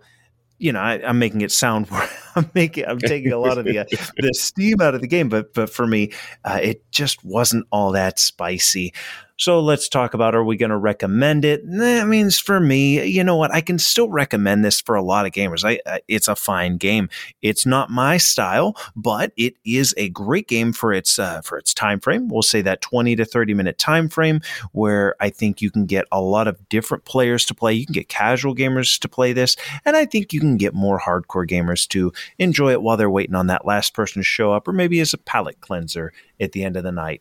Scott, you recommending Century Spice Road? Most definitely. It's one that you can use as a filler. It's one that you can use as just like, I need to clear my mind here a little bit. Let's just play something simple, clean. It works out beautifully in that way. And also, it's a great one to introduce people into different types of games. If they're a non-gamer, it's a real simple one for them to jump onto.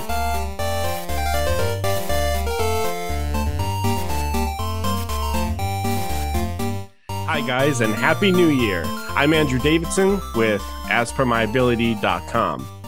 From Pittsburgh's baseball team to adventure movies starring the recently controversial Johnny Depp, no matter how you slice it, we love pirates. We've even incorporated the word to replace solid, old-fashioned terms such as thieves with porch pirates. Now, I cannot speak for the fine and friendly folks running this show, but over at As Per My Ability, we enjoy calling a spade a spade. If you come to my place of residence and steal my Amazon packages packed with highly anticipated board game expansions and penny sleeves, you're a terrible person. On a side note, I actually had a thief steal an Amazon package from my front door, where the board game inside the package, tucked nice and neatly, was Stop Thief. An old Parker Brothers game from 1979, now reworked and brought back to life thanks to Rob Davio and Restoration Games. But oh man, I would have killed to have seen the expression on their face when they pulled out a box with big, bold letters reading, Stop Thief. True story. I grew up in probably the best decade to grow up in, the 90s. Please send all grievances and angry comments to the Level Up Board Game Podcast. Growing up in the 90s, such a phrase, it never even existed. In fact, I don't remember anyone from any walk of life from my childhood suffering from routine attacks on their mail committed by, all right, fine, I'll say it, porch pirates. The bad guys, the guys forever stuck in the history books who raped and pillaged, somehow became the good guys your sister wants to date because his eyeliner's hot, have now magically returned to being the bad guys who maliciously steal your much-anticipated board games from your door. If you're an American, and I realize that not everyone out there listening to this podcast is, but if you are, and you think of someone who is a terrorist, you think of an individual who has attacked and probably killed Americans. Maybe you think of 9/11. When you think of a pirate, you never really think of them on the same level of threat against the good old US of A as you would with terrorists. I mean, Pirates existed in ye olden times, where sailing the high seas was an incredibly popular and viable career, instead of something your family does while on holiday. However, during the first years of the 19th century, American merchant ships were in constant fear and trepidation of being attacked by pirates. 1801, the newly formed United States of America, after the Revolutionary War that lasted from 1775 to 1783, where colonists banded together to bash and battle the British Army who were sipping tea in their hood, well, they find themselves with a supermassive porch pirate problem. After the American Revolution, American merchants lost the protection the British Navy gave to their ships on the seas. In 1785, the loss of that protection took on real meaning when the Ottoman Regency of Algiers captured 2 American merchant vessels and took their crews into captivity. Over the next decade, American diplomats ardently tried to establish treaties with the 4 Barbary states, Morocco, Algiers, Tunis, and Tripoli, so that not a single American ship would fall victim from these rapscallions. In the late 1790s, all 4 states agreed to treaties with the United States. But the demands in those treaties were a steep price for a nation so new it was still in diapers and sucking on a pacifier. The Barbary states had been operating a protection racket in the Mediterranean for hundreds of years. In exchange for leaving a nation's ships alone, the Barbary rulers insisted on being paid money and gifts, sometimes at regular intervals, or else they would just put on their Gandalf hat, grab their magic staff, and shout, "You shall not pass!" The United States had neither the resources nor the patience to keep up this system indefinitely. Beginning in 1794, the federal government made half-hearted preparations to send a naval force to the Mediterranean to take care of the problem by force because, well, that's how we roll. But undeclared war with France between 1798 and 1800 kind of got in the way. When the Navy finally left for the Mediterranean in 1801, Tripoli had beat the United States to the punch by already declaring an all-out war on the American Navy.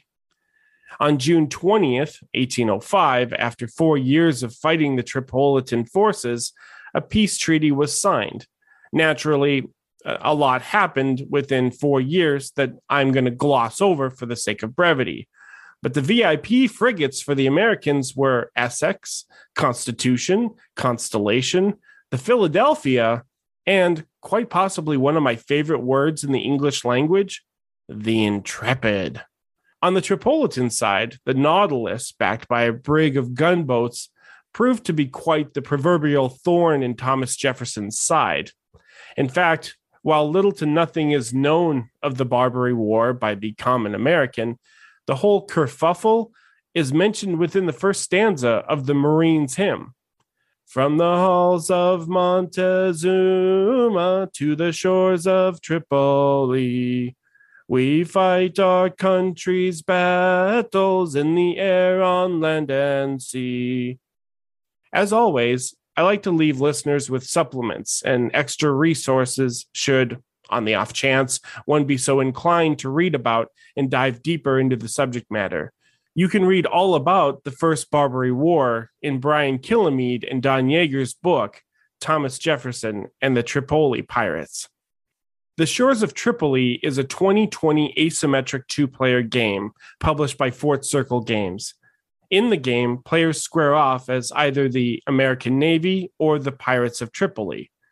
While there is a board and cute little boat components for the aforementioned board, The Shores of Tripoli is a card-driven game.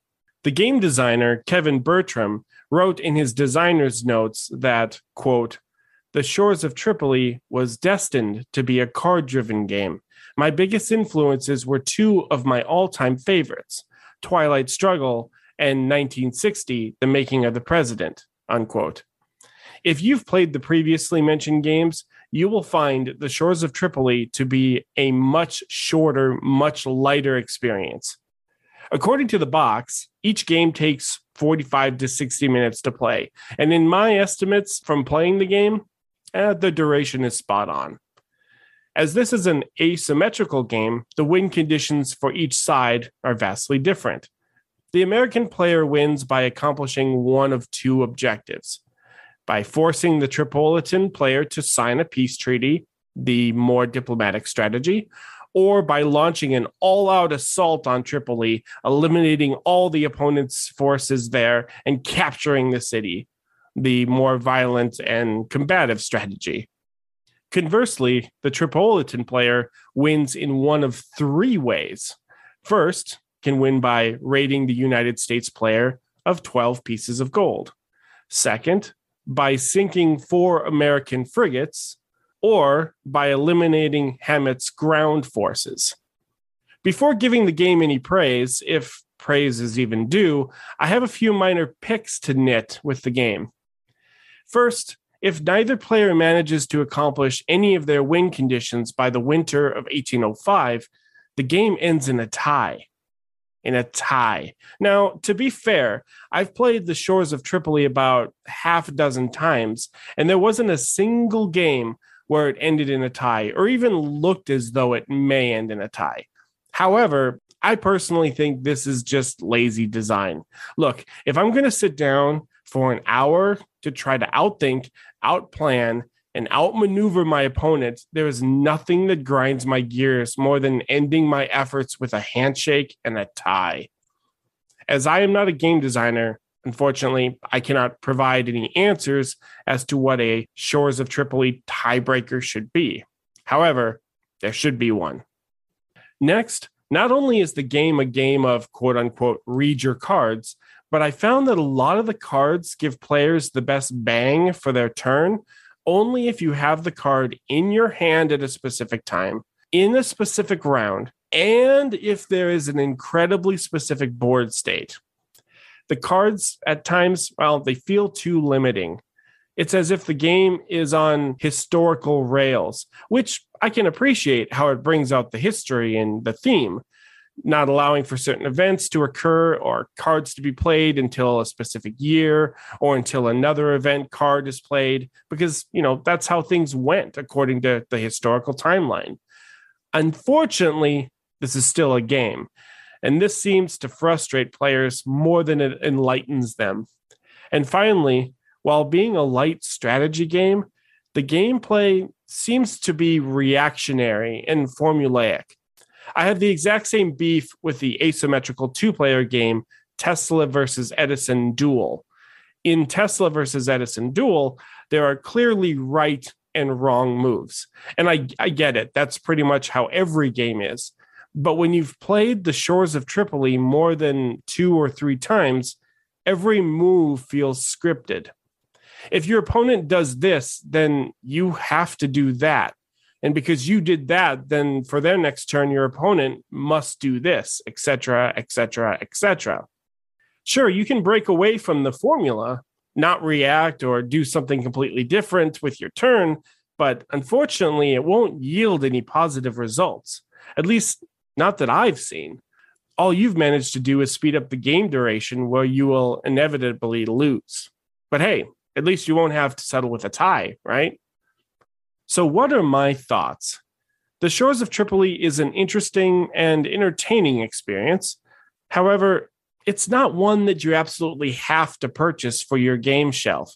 If you need historical 2-player games that you can play over and over with each game feeling fresh, then there are a ton of better games to choose from. If you need recommendations, then make sure you stay tuned to this podcast. To give the game some slack, there's nothing fundamentally wrong with The Shores of Tripoli. But if you can get somebody by the name of Scott to, purchase it for the two of you to play together, or if you can try a demo copy before you buy the game at a local gaming shop, I can't see too many people purchasing the game, especially if they play it more than a few times. Once you figure out what the game is, the illusion of strategy and autonomy within the game, and have seen all the cards, your excitement and enthusiasm for the game will have sadly run aground. At the end of the day, you may want to let the Porch Pirates have this one. Once again, my name is Andrew Davidson. Thanks for stopping by my academy to level up. I hope I have given you something to think about.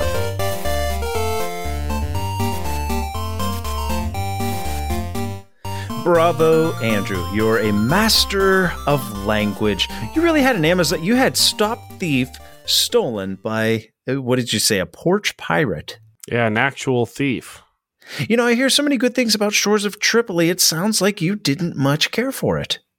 No, I didn't. It's like I said, it really is formulaic. It's kind of a game where once you get exposed to everything, yeah, you're kind of over it. Scott, you ever try this one? That I have not. I have not had a chance, and luckily enough, I haven't run into any porch pirates either. Me neither. Never had anything stolen in the mail. And you guys are lucky. Hey, adventurers, this is the part when you listen to other shows where they ask you for your money. This is when they tell you they just couldn't make their content without the help of your wallet. At Level Up, we do this because we love gaming and we want to share our thoughts and we want to hear yours. So keep your money and use it to buy some games. We still love your support, though, and the best way to show it is to rate us with 5 stars in iTunes. We appreciate all the feedback we've had. The input from our listeners has been tremendous, and we can't thank you enough. Our one request is that if you're enjoying the show, the old games and level back episodes, the adventures on the horizons, interviews with designers of upcoming Kickstarters, reviews, solo adventures, giveaways, the Academy Lost Loot, and more, please take 3 minutes of your time and give us that 5-star rating on iTunes. Thank you from the bottom of our hearts. And now, back to the adventure. Well, Andrew, I'm going to give the floor back to you for our discussion topic. Having heard the story of the Shores of Tripoli and your adventures with porch pirates, tell us another story. Well, a while ago, my brother, who lives in a different state than I do, got himself caught up in a game of Twilight Imperium 4, a super massive and epic game I would not touch with a 10-foot pole. What a lucky brother. With some of his friends. Now, he's not a big-time gamer like myself. However, he does enjoy games. I turned him on to Terraforming Mars. He likes Magic the Gathering a lot. He told me that the game of Twilight Imperium 4 lasted just shy of 14 hours. Holy cow. Now, towards the end, like the last few rounds of the game, my brother was not in any position to win. However, he continued on attempting to do what he could. The individual winning the game was not really winning by much, but my brother was not even really close. He was kind of in the back of the pack. He was the Arborec. However, he was playing with his girlfriend, the guy who's winning. Sorry, the guy who was winning was playing with his girlfriend, who refused to play competitively by drafting cards that could not end up in the boyfriend's hands. Now, the girlfriend wasn't close to winning either, so she did not play optimally to keep her boyfriend from having to contend with others who were right on his heels. Now, this upset my brother to no end. He invested 14 hours of his life only for the entire game to be washed away by a girlfriend who, quote unquote, just wanted to see her man win. Now, despite the loss of time, I asked my brother why he was so outraged. I mean, it's not like he was in the running for, winning the game. And he replied, quite frankly, I play to win. Now, I told him that his sentiment comes off sounding kind of like he's an uber competitive guy that nobody wants to play with because he's probably a jerk and flip the table at some moment or when things don't go his way. That's kind of what that sentiment says to me. I play to win. What he meant was this.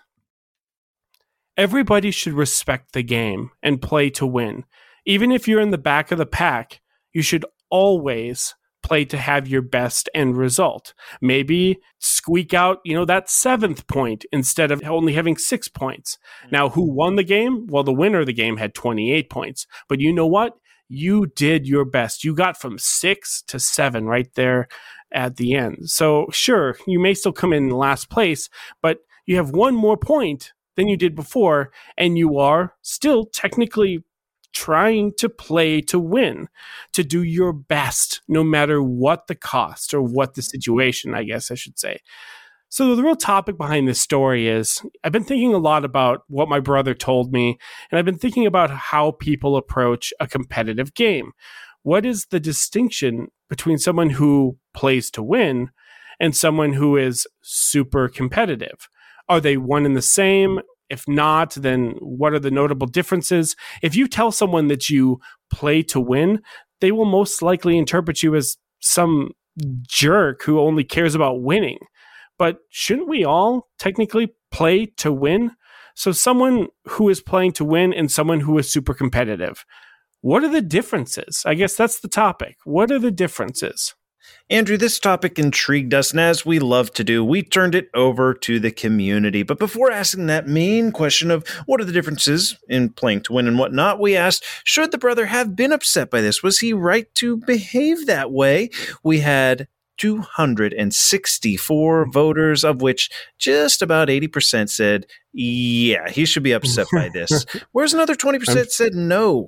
I'm glad to say this went 7 pages worth of discussion, even as a spin-off thread of people talking about your topic here and your brother's situation. So let's break this down a little bit. So looking over those pages of responses, we highlighted a few that we thought, they're kind of onto something. Scott, why don't you tell us one that you picked out? Well, I got one from, now I hope I'm not mispronouncing this, Asalander.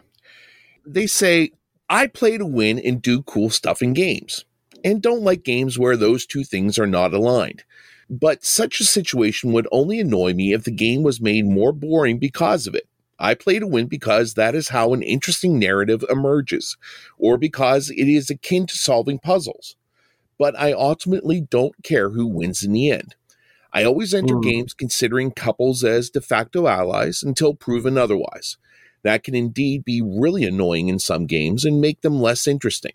Not so in Twilight Imperium, which is first and foremost a diplomacy game. The table has so many tools to counter such an alliance, if only by an alliance of their own. It really should not be such an issue. It just adds to the narrative. I kind of go the same way. I'm not big on the negotiation games. It's been stated here before, Twilight Imperium is not one of my favorite games. But I think the thing is that whenever I played it, there are times whenever I knew I wasn't going to win the game. I mean, I still played my best. I did what I could to play it. But I looked at it more of a way as I'm going to explore this game while I'm playing it and see what different types of things happen. So twofold things happen whenever you play it this way. Number one, you get to fully try out the game. You get to kick the tires, check the oil, everything else in the game. But then also, whenever you have people that play that game a lot and know what to do in this game, this throws a whole wrench in their kind of thing because they're expecting people to play this certain way. So whenever you play somebody completely different than what they expect, I mean, it kind of makes them think of better ways to play. It might throw in a strategy they never even thought of. It may throw them into, well, I'm going to go attack it. Why is he looking at that planet over there? That's really bizarre. Maybe I should keep an idea on what he's doing there. So it throws in a wrench that not only makes you enjoy the game a little bit more, but also may throw in a wrench that makes them enjoy the game a little bit more and think of strategies they normally would not have thought of. I'll highlight what JC had to say. He says, when a player is categorically unable to win, how should they, or other players for that matter, assess their decisions? Every possible choice they might make has the same outcome. They still lose. Getting a higher score or closer to the winner's score has no meaning. And there's plenty of strategies that will deliver nice, safe second place outcomes. Same for the other win approximations. Just a barrel of that was pointless. So what to do? I suggest calling any interactive game as soon as a categorical winner or loser is identified. Then reset, restart, and have another go. So he's actually suggesting that the game be called when someone has a clear path to victory. And I was curious, do you guys ever do this? No. Well, no, but never. then normally I'm not spending 14 hours playing one game. Oh, that's true too. Well, let's take Twilight Imperium out of the occasion. I think that puts some skin in the game, gets some emotion in the game. But playing Magic, people concede all the time. Once you're like, well, I can't win. And sometimes in Magic, you might still have a mathematical chance, but it's so low, you just go, I'll concede. So I have nothing wrong with whenever a game is called. Now, granted, that's one-on-one, and you're saying, okay, I'll give you you're never in a winning position and say, okay, you concede because I've got mathematical. I've got you now, so you're done. And it doesn't work out that way. It's kind of arrogant, isn't it? Magic players. Well, I'm clearly winning, so you're gonna concede, right? It's like, you know what? Come again? In competitive Magic, you could get away with saying that, and the other guy would go, yeah. Because they know. Yeah, people know. People do it in chess all the time. Okay, I've lost. And now I guess maybe where we're crossing a border here is, what about whenever there's 4 people and Andrew clearly has the win, Pat cannot win. But darn it, Pat looks like he's having fun. And 3 people here are ready to move on to the next game. But man, Pat's really loving building that railroad over there in that corner on his way to 3rd place or 4th place, right? That becomes an issue, doesn't it? Not for me. No? No, I would look at that as if 3 of the 4 people are not having a good time and it's over, you know what? Suck it up, Buttercup. We're going to move on. Yes, we had a good time while we were playing it. There's no way anyone's going to actually be able to finish it up. If we ruin one person's day, okay, it's one person. If we ruin 3 people's day, then everyone's going to be in a bitchy mood whenever they play the next game. So I would say just kind of logically put out like where things are. Look at it. He's going to do this, and the game's going to be over. Let's just move on to something else. So that would be my opinion on that. That's going to be more of the bigger type of game here. Smaller game, yeah. I mean, if it's like an hour-long game, let's play it out. Longer term game, yeah. I mean, the number of times that I played a Warhammer game and I look at it and I'm like, you know what? There's no way I'm going to come back from this. Good game, and move on from it there. I mean, it's one of those things you just need to accept your losses and move on.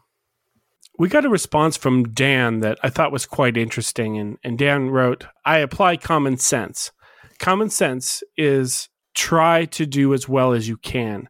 Depending on the game in question and your own personal preferences, that could be that you try to score as much as you can. You try to make the difference between the winner's score and yours as small as possible, or that you make sure survive as long as possible. But you don't decide to pull all of your effort into making someone else win or do other things which would ruin the game for other people, and which you'd never do if you still had a chance of winning. I thought that was quite interesting. Don't become the wild card in a game. Like, once you're out, don't just like some people do. Okay, I'm out because you attacked me here and that crippled my army, so I'm out of the running. So my vendetta is I'm going to attack you back. Well, that's actually okay. I don't mind that in a game, because like, well, if you're out and you want to get back at the person that got, that tricky stuff. So really what's at the core of what we're talking about, and thank you everyone who wrote 7 pages and responded to the polls and all of that. But the real question, or the crux of the question is there a difference between I play to win and I play to win? Now, those are exact same phrases, but there's a different meaning behind it. Now, for me, I'll answer mine first, and then we can kick it around the table. Sure. But I always play to win. I don't ever really call games early, not because of the game. Sometimes we have time constraints and the place is closing up. I do remember one time where I began violently throwing up during a game of Seasons. No reflection on the game. It's actually a great game. And so that game was conceded, but I've never really just called a game because it's of someone winning, except for when I was a teenager and we played Risk, but that's for a different time. So if you played Risk when you were a teenager, it was just like, I own this half of the board, you own that half of the board. Seriously, do you want to roll this out, or do you just want to give it to me? And most of the time it would just be like, yeah, I'll just give it to you. or whatever, vice versa, whatever the case may be. But it's kind of a philosophical question about gaming. For me, the answer is this, and I'll try to put it as eloquently as I can at this hour. It really comes down to the result. I play to win / I play to win. What happens when the result is that you don't win or that you're not going to win? I think that's where the distinction is. So you start looking at like behavioral psychology, all that kind of fun stuff. But everyone should play to win, at least in my opinion. No one should sit around and goof off in a game. We've had those moments where someone pretends that they're a trader when they're not a trader, just to muck up the game or do something. I did. You do something silly to go over here, and it's like there's no reason why you would go over there and do that, just to be dumb. You got that one person who won't trade in Settlers of Catan just because they don't want to trade. It's not like that. It's a matter of everyone wants to try to win and that everyone should play to win. But when that doesn't happen, what comes out of the behavior there? Where does their mindset go? Does their mindset say, I am going to press on, or Winston Churchill, keep buggering on, till the end, despite what happens? Or am I going to be, lack of better terms, throw a hissy fit? That doesn't necessarily mean flip the table or anything dramatic like that. But I think we've all played with or seen someone who is going to get grumpy. They're going to grab their phone and they're going to just check out of the game because they're not winning and they can't get that special combo that they wanted to trigger. And that's where I think the distinction is. I don't think the distinction is fundamentally in the question itself. I think it's more in the reaction, in the mindset of the player. We should all play to win. And so go ahead and we'll kick it around the table. Patrick? You know what? I know if I'm not going to win a game, I am definitely going to play to try and increase my score. My goal then becomes, okay, get my score as high as possible. It doesn't make any difference if I'm in last place with 5 points or if I'm in last place with 10 points. It truly doesn't matter. I'm still in last place, but I can at least say, okay, I performed better. I am the type where I can look back on that performance and be like, hey, I still did something. Or if I'm not winning and I cannot win because of poor decisions earlier, that's an opportunity where I can look at my game and go, okay, what can I do now? Now that I'm in this situation, can I find a way out of it so that if I'm in this situation again, I'll have some experience with handling it? What do you do when you're functionally removed from competition, Scott? If it's a game that I've played before, I like to play to do better than I did the past time. I'm not a big competitive gamer. I'm not, as you put it, Andrew, I'm more I play to win in blue font instead of I play to win in red font. We'll call it I play to win versus super competitive. Okay.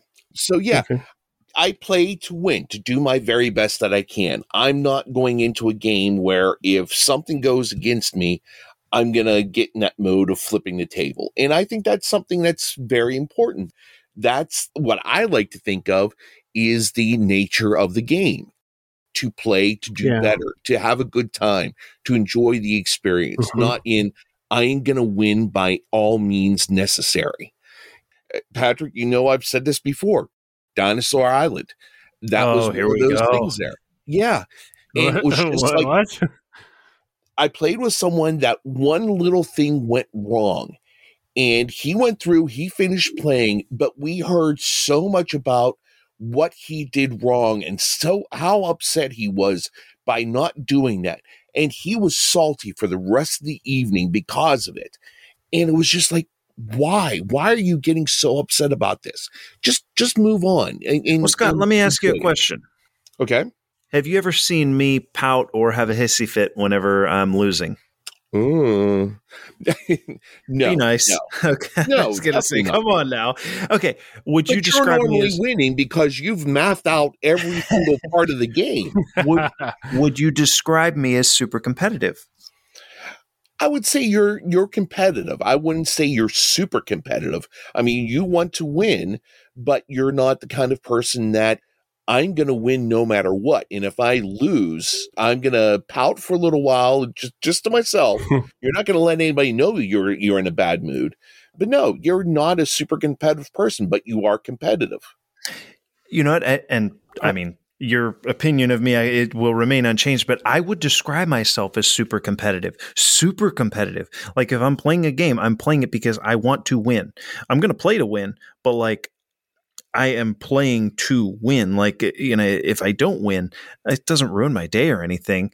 But I immediately start thinking, okay, what did I do wrong? Where can I assess, you know, what part of my play did I need to adjust to make sure that I can win next time? Like, I'm extraordinarily competitive. And I think a lot of that stems from Magic. Like there were times with Magic, oh my goodness, some of the, like playing Moto on the computer and like you're not actually sitting in front of the person. Some of the times that like you'd pound your fists and yell a expletive, you know, to your computer screen because that competitive. That's Nevertheless, coming full circle here, I think I would describe myself as super competitive, and I think that maybe one of the core differences in our thought, you and I, and we'll get to Andrew here in a second, but I think when I think super competitive, I don't think that means that when that person's losing, they're pouting or they're upset or it ruined their day. I just think that they put a lot of time and energy into their gameplay because they care that much more about the win. Like maybe it's an amount of endorphins that they get from the win matters more to them than someone who's simply playing to win, but is there for fun. You know, it doesn't care if they don't, or you know, let's see, I'm super competitive, but I don't care if I lose. You know, I'll reassess. Andrew, let's take it to you because I'm rambling. What do you think? Differences between someone who's playing to win and someone who's super competitive. What do you think? Listening to us ramble, that's stirring up any thoughts? Well, I already kind of talked about the distinction of, you know, it's a mindset type thing of someone who just wants to play. And I would say, Patrick, I would consider you a competitive guy just because you have a self-worth or self-evaluation, I should say, of playing optimally. I want to play optimally. You have a lot of deep roots in Magic the Gathering, and I notice a lot of trend of people that play Magic the Gathering. They want to be, every play's got to be optimal. I don't want to have suboptimal playing. I didn't grow up with that. I mean, I have played Magic the Gathering. I understand what it is and the community and stuff. So I already kind of talked about the distinction between the two. Mm-hmm. But one thing that I find very fascinating, and I'd love to explore this on a bigger scale, not today, but a lot of the ways in which we grow through games, how games allow us to experience experiences, but mostly emotions that we just have to deal with. Disappointment, regret. And I don't mean like regret, like I shouldn't have pulled my sister's hair, but that suboptimal move where you're like, oh, you know what? I regret doing that now that I'm seeing the full layout of the board. I think dealing with those emotions and experiencing those emotions of trying as hard as you can, I'm going to play to win, consarn it, and then not really being able to win, but trying your best. I think there's something to be said about that. Now, I know we're all adults, but it's really kind of comes to that little Bart Simpson kind of kid who's just like, you know, you did your best, honey. Like your best is like all you can do. But even as adults, we need to hear that. And so I know it sounds kiddish, pun intended, but even as adults, it's good to have those moments of teaching us to just go, you know what? It wasn't my day today or round or whatever. It just wasn't my game. And I'll finish with this. A lot of new people that I meet, I tell them about how I play a lot of games. I'm on YouTube. I have a YouTube channel. I talk a lot about board games. You know, I use BG Stats. For those of you that don't know, it's just an app that keeps track of your games. I actually lose more games than I win. And yet I'm the quote unquote game guy or the game master guy. People have all these dumb, hokey things for me. Like, you know, at the work, nerd. I get nerd. Well, I think that games are didactic, meaning that they can offer us these positions and these experiences that give us the chance to grow and to kind of understand, to kind of quell those feelings of being upset. It allows us to develop those tools as individuals to be able to go, well, what happens when things don't work out the way I want them to? Well, Scott, Andrew, boys, we did it. We made it to the end of episode 48. And as we always like to close out our episodes, let's talk about how we leveled up since last time. I'm going to go first this time. We'll let Andrew close it up. So my level up, I got to play Through the Ages on BGA with Jesse. Scott, we had the chance to meet Jesse at the last couple of meetups he's made it out there. And he's like, hey, I've been listening to the show. You love Through the Ages. I love Through the Ages. So we've been playing on BGA, and I get the little notification on my phone like, hey, it's your turn. I'm like, getting all excited. So that's my level up. Back on BGA playing one of my favorite games with a new friend, Jesse. Scott, since the last episode, how have you leveled up? I'm just trying to figure out who this Jesse is. I can't say his whole name on. Yeah. Jesse. I'll tell you after the show. I kid. And I know right now he's probably sitting in there laughing and yelling at me. No, I've known Jesse for years and years. Okay, so for my level up, I've been able to reach out to a couple other places here, Thunderworks Games and Inside Up Games, get some new games in here for us to try to get a chance to review. It's starting to feel like people are noticing us, and it's so exciting. Never once did I think that we'd be peering over the hillside at episode number 50. And it's just something really exciting, and love to be part of this. And it's been absolutely wonderful. And I'm looking forward to making it our way to 50. Andrew, the spotlight's on you. No pressure. Give us your level up. Well, recently I leveled up about 2 weeks ago. I'm currently a grad student, so I'm going through my master's, graduate program.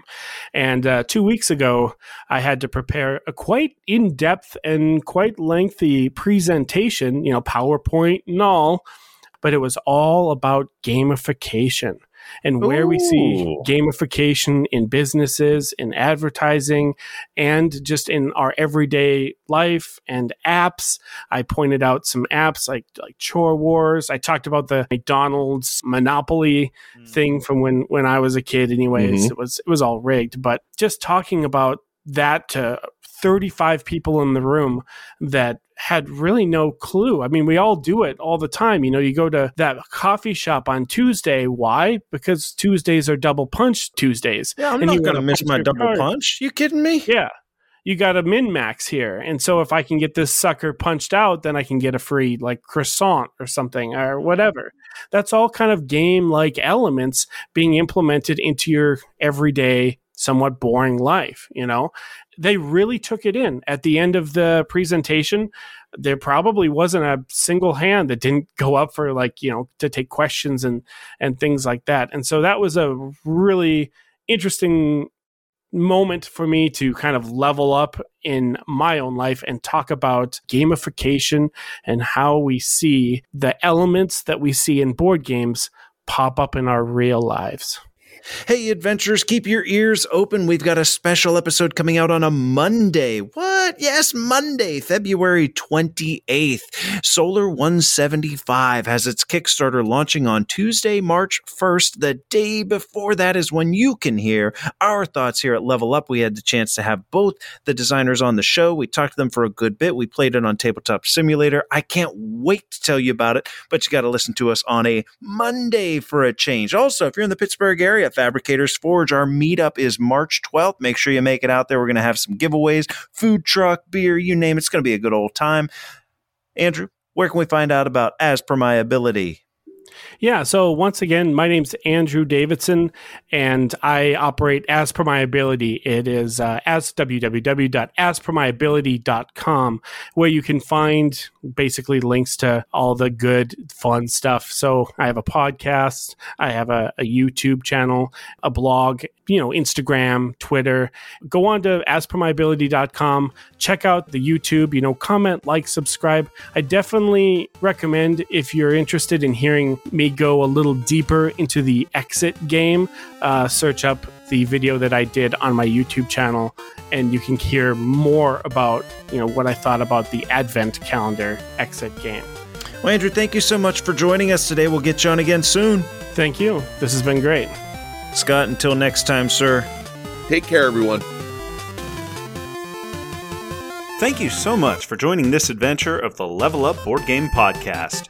We encourage all adventurers to check out our website at levelupgamepodcast.com. There you can submit your thoughts and audio to be used in a future episode. Please consider rating us on iTunes, like us on Facebook, follow us on Twitter, and join the Board Game Geek Guild, Guild 3722. Music for the podcast provided by Adam Haynes. Learn more at adamhaynesmusic.com. And remember, you can spend another night on the sofa, or you can get some friends together, get some adventures on the table, and level up.